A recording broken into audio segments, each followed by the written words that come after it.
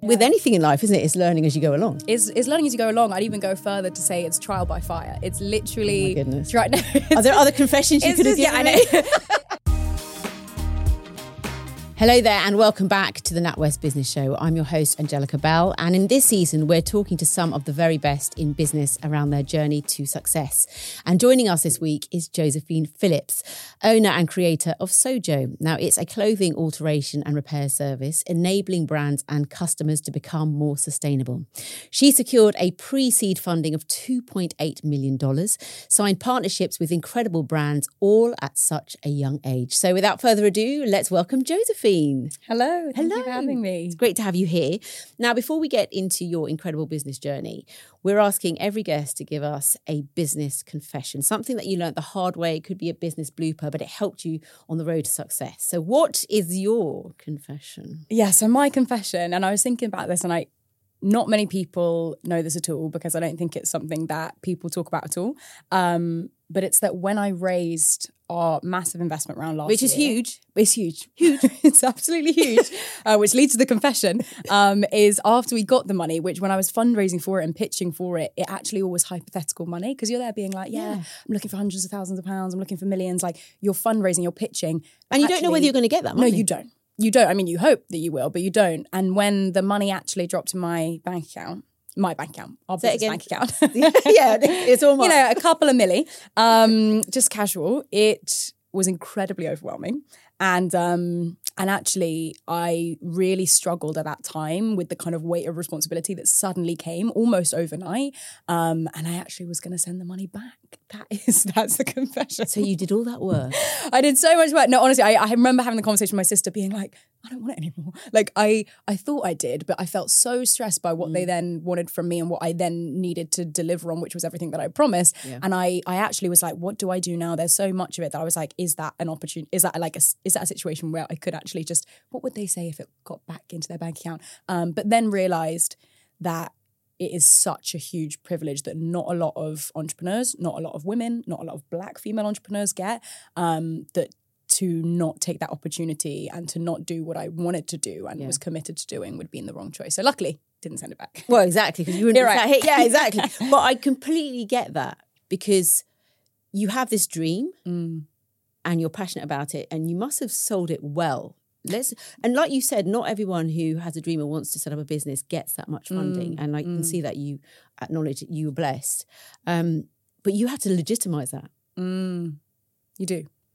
And it's entirely especially at that time, it was basically me and my sort of one engineer, team of two, but had to grow to such a bigger team. And the hiring process, I didn't even know where to begin. I was like, I've never hired someone before. What questions do I ask? Where do I find them? How do I build a team? And it's just, I think you take every day as it comes. And for me, what I was taking was the fundraising journey. And then it ended and I was like, what next? Yeah. Now what do I do? And so it's a big issue to face, but made it through, thank goodness. So Josephine, your confession is that you nearly gave back $2.8 million. That's it. That's a big confession. It is. Isn't that wild? Saying it out loud, I'm like, what was I thinking? Well, exactly. Even I'm thinking, I know what I could have done with that. So let's take us back to the seeds of Sojo and the idea. You have turned your business round. You've collaborated with huge fashion houses and well respected in this sector. So I want to know how it started and how you've got to here today. It is, as we speak about these kind of big amounts of funding, it is not glamorous at the beginning. It is the seed, the beginning. It's actually, I think, quite stereotypical for a lot of entrepreneurs. And I'm going to sort of speak to two ways in which it got started. The first is a personal problem. So for a lot of people who start businesses, they face a problem. They want a solution, it's not there, and they're like, I'm going to build it. Yeah. And for me, what that was I was getting into sustainable fashion. I was engaging with my clothes in a way that felt more circular, and they weren't fitting me because they only come in one size. So I wanted them to fit better, but I had no idea how to sew, like so much of my generation. And when I went to a tailor, I found the whole experience was really archaic. I mean, it's genuinely still paper ticket. It is writing down what you need doing, cash only. It is come back in 5 days. but I didn't go back for a couple of months because it's just like really inconvenient. So for me, I was like, wow, this industry has not been digitized. It has not been modernized for the 21st century. And young people are increasingly wanting to engage more sustainably with their clothing. I have to build that solution. But again, you don't just jump from that to then suddenly the glossy bits. The beginning for me was market validation. It was surveying 300 people. It was me being out on my bike, picking stuff up from customers' homes. The actual Sojo platform started as a Google Forms where you could put in your name, your address, and what you wanted doing to your clothes. I would go pick it up, try and get a commission from the tailors. It was pure, scrappy, non-glossy, non-funded beginning. Yeah, but you were still doing the legwork. I mean, work is work. Yeah, understandably. You have to. And it's just going back to that thing about creating a solution. So it's something that was very personal to you because, at university, that was something you were interested in, isn't that right? Completely, yeah, 100%. I was increasingly getting impassioned by sustainable fashion, but realizing that quite often it comes with friction. If you want to engage with more sustainable practices, it's often more inconvenient and more expensive. And I was like, we need to make repairing your clothes, tailoring your clothes and loving your clothes for longer part of the cultural norm and as easy as it possibly can be. And to do that, it has to be tech enabled, yeah. We are in an era where that craft is becoming much more of the zeitgeist and, it's linked with sustainability, whether it's crochet, sewing, using a sewing machine. I remember my gran teaching me. It's something that we don't really do now, isn't it? But clothes are so personal. And if we could engage with that and, control it. Completely. It's really exciting. It is. And I think that future is one in which, as Sojo, we're just trying to get more people on board with. And it is a shift in culture because we are part of a system right now where it is hyper-consumption and hyper-disposability. And going back to that craft is really crucial. That actually, someone asked me a question the other day being like, how can we get to that utopia of the future that you imagine of slow fashion? I was like, it's not a utopia. It literally happened 50 years ago. We just need to go back a bit in time and engage with our clothes with respect, with time, with skill. And that's what we're trying to bring back. Josephine, Sojo came about through personal experience and a dilemma, like you said, and you wanted to find a solution. But what I find interesting about your story and your journey is that you didn't have a background in tailoring or business. So where has this all come from?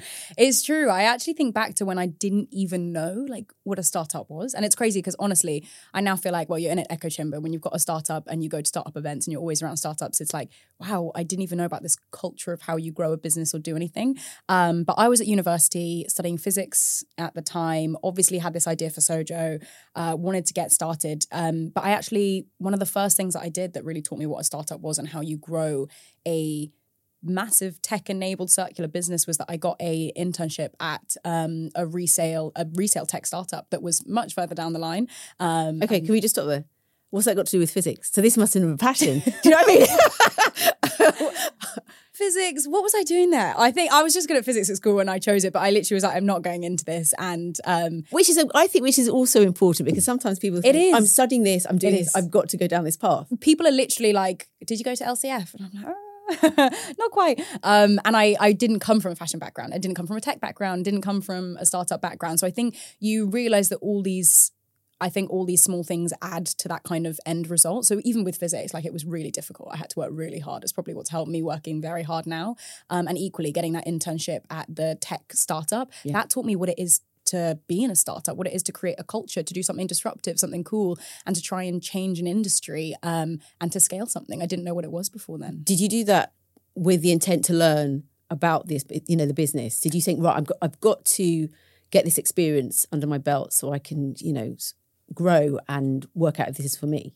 Yes and no. I think I was absorbing with osmosis without the intention to be like, I'm going to replicate this or I'm going to do this. But I think if you add the pieces together, it's like I learned that from there and realized that I could do that. I learned that from that and realized I could do that. And so I think experience is always absolutely crucial to any kind of success later down the line because it just teaches you of what to do or how to do something or what to avoid.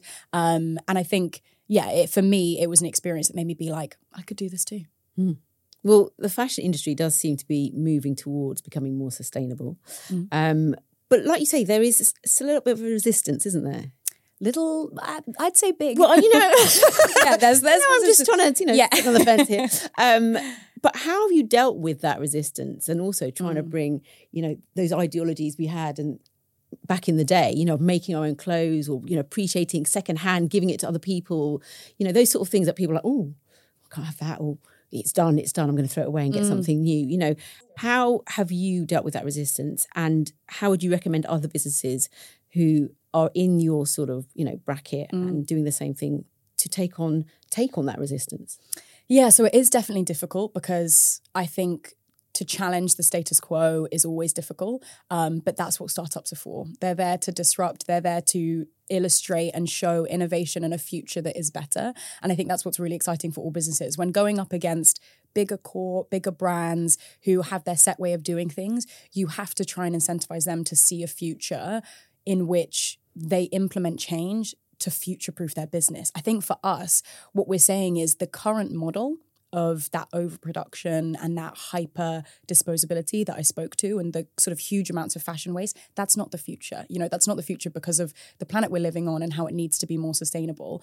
And so how can we get them to come along the journey in a positive way that means they're future-proofing that business that still exists? And I think when you can kind of paint that picture of get in now, be that pioneer, be at the beginning of the point of inflection, make sure you're embedding disruption and innovation in your business, that's kind of what you need to pitch to them. And then hopefully at the core of it all, they actually want to do good and they actually want to do better and make a bit better business for planet and for people. Well, those fashion houses, they're huge, but they still have to listen to the consumer at the end of the day. Exactly. You know, they're the ones paying their bills and, you know, giving them all this profit. But you're growing. You've had a brand refresh, recent acquisitions. Like I said, you know, rising popularity and getting in there with the right people. As an entrepreneur, how have you dealt with this growth? Because you are going up against these big corporations, but you're still young, not just in terms of age, but also in terms of your business. How are you dealing with that? In terms of dealing with the kind of growth and the success, I suppose I think quite often about how there's no sort of finish line for success. And so every day I'm trying to treat it as, what can I do that day or that week or that month? And I think a really great example of that is actually when my fundraising round closed. Arguably, that's a moment of success. And one of our investors was just like, now the real work begins. It's just the beginning. And I was like, gosh, you feel like you get to somewhat of a finish line. But it's not a finish line. It's just the start. And I think as you approach such behemoth challenges, which is creating hopefully what will be a massive business, global business, hundreds of employees in the end, you can't ever think about it in that way. And I think for me, how I deal with it is just what challenge am I facing over the next kind of 4 weeks, and that's all I can do. So taking every hurdle, sort of like having a little goal and then say, right, I've overcome that. Is that a piece of advice you'd give to businesses out there who are starting out? 100%, definitely. I think when you start right at the beginning, there is this, it feels like a mountain in front of you. And I don't want to be cheesy and be like, you just got to start with the first step of the ladder. But it's the truth. I mean, it's genuinely how I get through what can be very, very difficult, which is building a company. And I say it really often to my sister and with my dad, where I'm like, all I can do is what I can do today. And I honestly say that so often. And the same can apply to different periods of time. Is like, all I can do this quarter is what we can actually try and achieve in the next 3 months. And I think breaking it down just makes it feel less overwhelming. Yeah. You know, you said that you had no background in sewing and that side. Yeah. So, you know, for me, sitting back and listening to what you're saying, you obviously very savvy and you've got this business mind. Thank you. But then maybe you've had to learn about the other aspect of it, sewing and that business, getting the right people to help you. Is it a case of knowing your strengths and weaknesses? Absolutely. So you say that I've sort of got to know the other side of business. I think that's where the whole piece around delegation comes in and understanding what you're not good at. I think for me, I absolutely knew that I wasn't the expert to even hire tailors. And really excitingly, like we work with this amazing kind of sort of pseudo head tailor consultant who's been doing it for 40 years, trained hundreds of individuals to become tailors.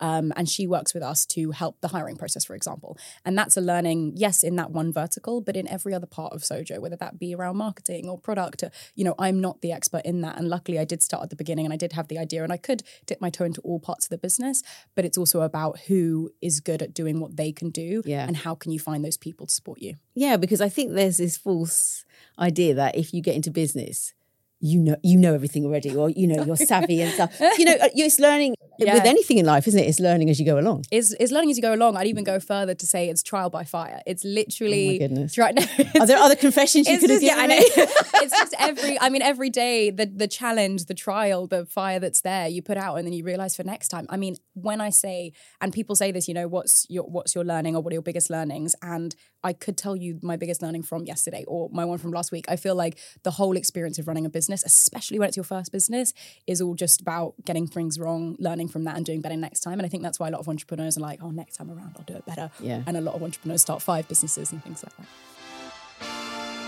Well, Josephine, it's time for us to interrupt proceedings for a section we like to call Trending Takes. So the team, my trusty team, have been scouring the internet for interesting topics, tweets and takes that have been going on that we will discuss. Not that you need any more help with conversation because you're very good.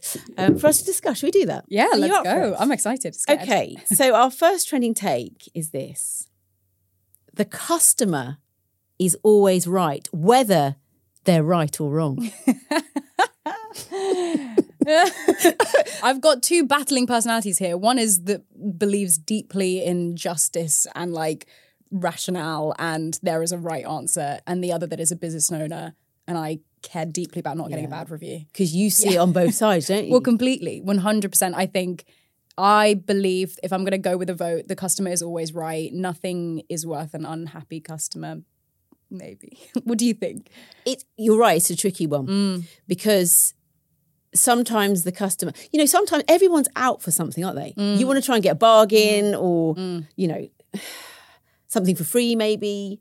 But then there's business, there's someone's livelihood at the end of it. And that's why I always try to think, I think, okay, let's be reasonable. Let's make it work for both sides. But not everyone's like that. It's true. And I actually think that with customers who are doing something irrational, where they're obviously wrong, but the customer's always right, they actually can't see logic. Like they are, especially situations that I've had to deal with, you can't actually argue with them to a point of being like, but this is what makes sense and this is what's rationally right. They are angry, they're annoyed, and you actually just have to pander to that if you kind of want to do the right business thing. Yeah. So are we saying the customer's always right? They are. The customer, yeah. And actually, I feel that way. I feel that we feel that way. If I'm the customer, I feel that way. If you're the business, you just gotta. Yeah. They're the priority. Again, I think it's because it's that link between you and the business. Sometimes, and actually I had this when I was fundraising, when they rejected Sojo for an investment opportunity, I was personally feeling rejected, like very rejected as a person.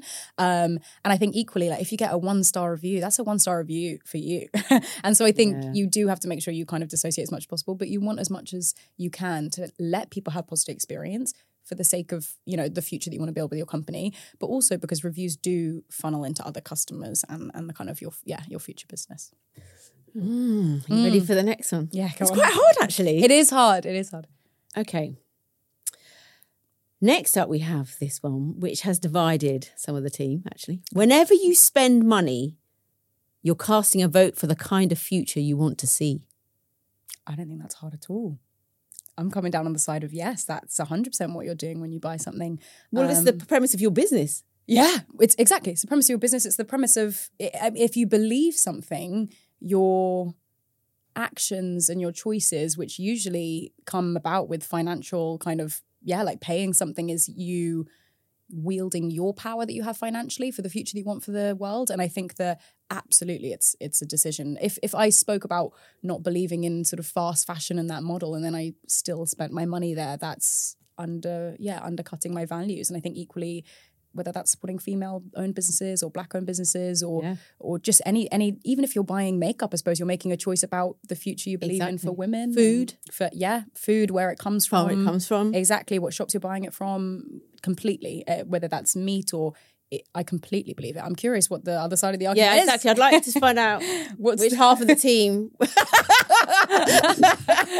Can you see the other side? But then sometimes some people don't have choice. 100%. I think to be able to choose whether you spend money on a sustainable product versus not, or whether you buy your food from a bakery or the supermarket, it's a position of privilege, 100%. Yeah. And that's something that, I suppose we would say then for the question that when you're in a position where you are able to choose, it is you making a vote of the future. And I guess it relates to your business as well, because to be sustainable, you have to have those choices as well. But then there are ways, what you're saying, there are ways to work around that. Yeah. I mean, trending takes could be a whole podcast in itself. It could. It's definitely good. We could definitely go, especially that first question. I know that we could have gone that one got us. Yeah. But I mean, that's the end of this section. But if you are watching this podcast on YouTube, please let us know what you think in the comments below, because I'm sure people listening will have their own take. Now, when I was reading up about you and looking you up... Oh, no. Stalking. Well, if that's what you want to call it. I call it research. Yes, there we go. Thank you. It was interesting because I just thought, oh my gosh, this is just a no-brainer. You know, because even as somebody whose body shape has changed over the years and stuff, you know, and I've tried things on, I'm like, oh my gosh, I really like this outfit, but it's just not fitting properly. It's just fascinating to think that you've taken that concept and gone with it, like not been afraid to do it. Maybe somebody else out there might have thought about it, but they haven't done what you've done. So clothes are a necessity and they define us, don't they? So what can people listening at home do to shop and live more sustainably when it comes to the clothes we're wearing? And if they're, you know, this is me and this is where they think they can only get their clothes, how can you convince them to be like, this is another option, or try this, or, you know, get your clothes secondhand and make it work for you? I think with trying to get people to change behavior in general, and specifically around clothing and things that are so personal to you, we are a big believer at Sojo in it being non sort of finger waggy and non kind of negative, like talking about the negatives of the industry to try and get people involved. For us, there is so much excitement and joy in the ways that we can engage with clothing that are much better for the planet and better for people and how they feel about their clothes. And I know this might feel high level, but when you have something fit you well, you feel great. Yeah. You feel really good. And all clothes should be like that. But also, actually, when you think about shopping secondhand, shopping online on different sort of fashion resale sites, or shopping in thrift stores or charity shops, you get to find unique pieces where they have a story, and you get to be the only person walking down the street in that item. And that is, for example, one positive of engaging in slow fashion in a different way. With fashion rental, for example, you get to pick something that you would never buy, that is a bit out there, that you get to wear for one night. Or maybe it's that you get to buy something, you get to rent something that's usually way more out of your price range, but it's sort of 10% of the RRP. So what I really propose when pushing sustainable fashion for individuals is really how it's fun and it's more exciting and it's more creative, and how you can engage with it and find more authentic joy than the sort of mass market trend focused, short-lived dopamine hit that you're getting from fast fashion. And I think that longevity of items, building that sentimental value with pieces, something that has good quality that can last a long time and be passed down, how beautiful is that? And that's what we're trying to get people to buy into. Do you think those big businesses are sort of hearing that now? Because we haven't really gone into the resistance. I want to talk a bit more about the resistance effect, because I saw you just swept that under the carpet. What have you found in that aspect?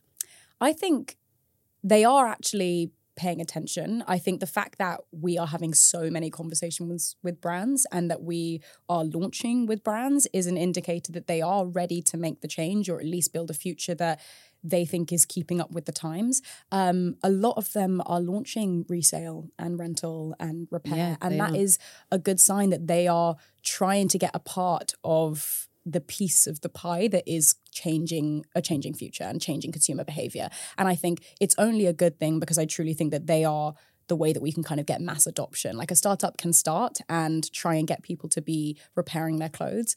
And you go by person, community by community, trying to get people involved in your startup. But if you get the support and you use a vehicle like a brand who already has millions of customers to launch their repair scheme, that is already a way to mass scale in a way that is so fortunate for a company trying to get to that level.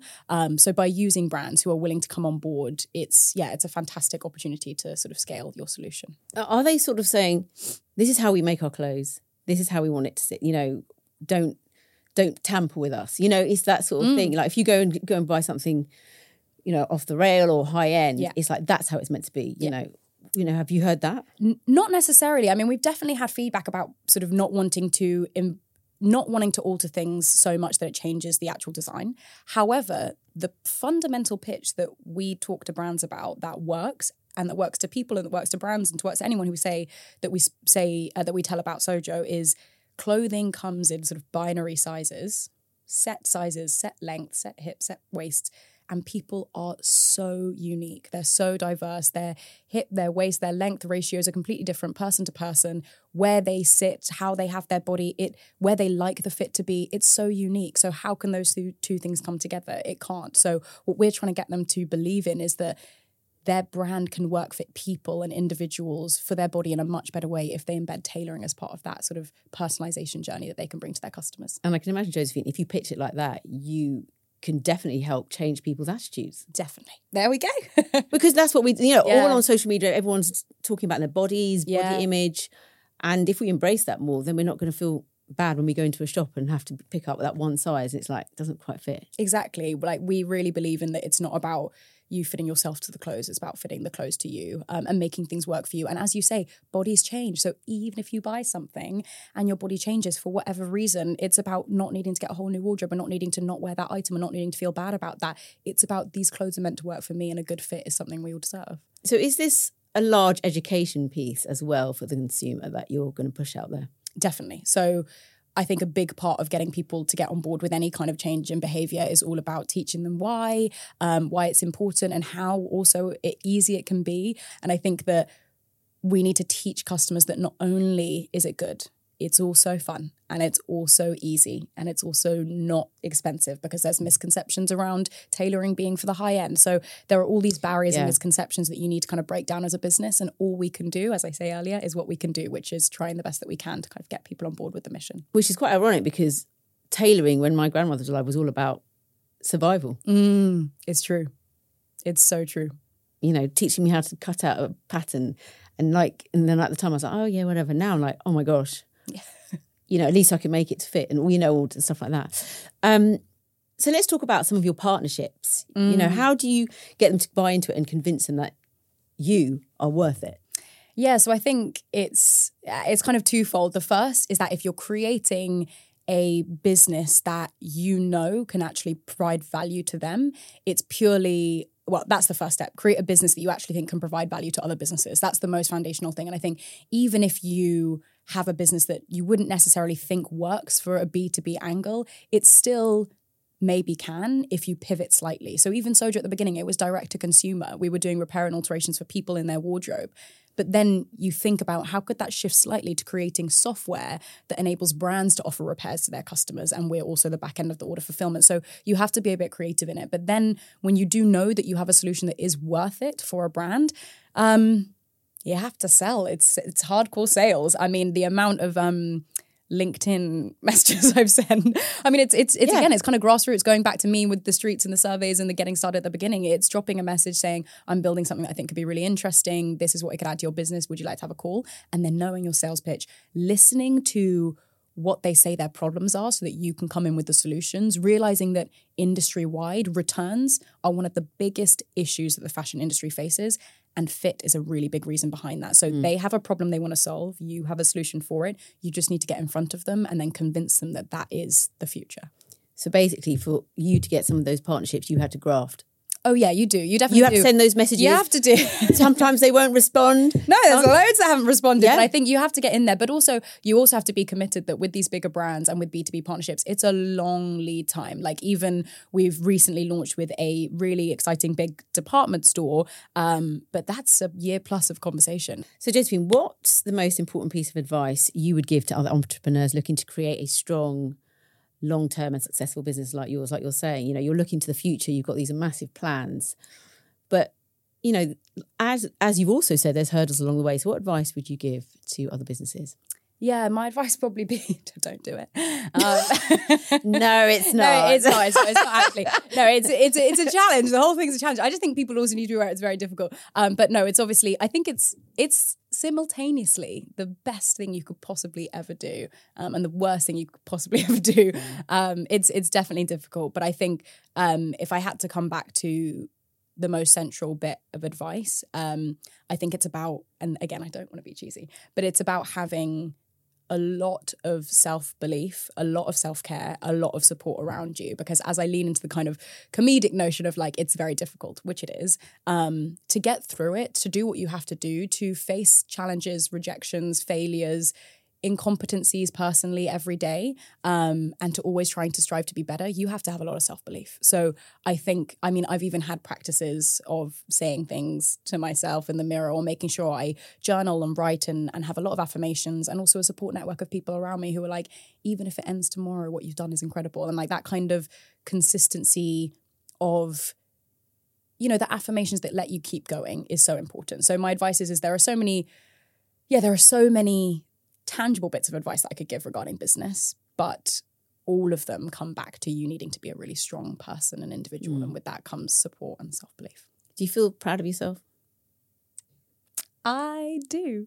Yeah, I do. I really do. And I honestly believe that's come from the people around me allowing and creating space for me to feel that way. When I worry about things or things go wrong, it's like you've already done so much. And I think I fundamentally have that. And I actually think one of my favorite parts of the journey and the business journey in general, and something I do say to even friends and other people in similar situations, is no one can take away what's already been done. And you will always have that, or no one can take away the person that you were when you did that, or no one can take that achievement that you had. It's happened. The past is the past. So like you can't change that. And I think that's something that makes me feel really good. You've got another job. Josephine, it's hard work here. No, it's fun work, isn't it? It is fun. I'm having much fun more than if I wasn't it. Oh, bless you. Rapid fire questions. Lovely. I love these. Yeah, let's go. But most people don't do rapid fire. They start like doing another podcast. 100%. Is it one answer questions? One word answers. One word, 1 to 5. 1 to 5. Okay. 1 to 5. I like compromise. I want the rules and regulations of this game. You like to know the parameters. I'm competitive. I want to get this right. Okay, here we go, babe. Yeah. Who is your business inspiration? Sharmadean Reid. Oh, good. Oh, see now, am I allowed to expand? That's what I was going to say. We said 5, and I'm like, why? She is a trailblazer, first sort of black woman in the UK, I think, to raise venture capital funding, broke the ceiling for a lot of women, and has always put women at the centre of what she's done. What's your best business hack? Delegate. One thing nobody's talking about in business that they should be. Some people are talking about it, but not enough are. Funding more women. Best piece of advice you were ever given? Enjoy the journey. Yeah.